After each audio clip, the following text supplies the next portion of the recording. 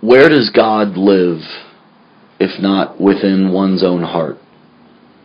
How truly can any one thing outside of us dictate what lives within us?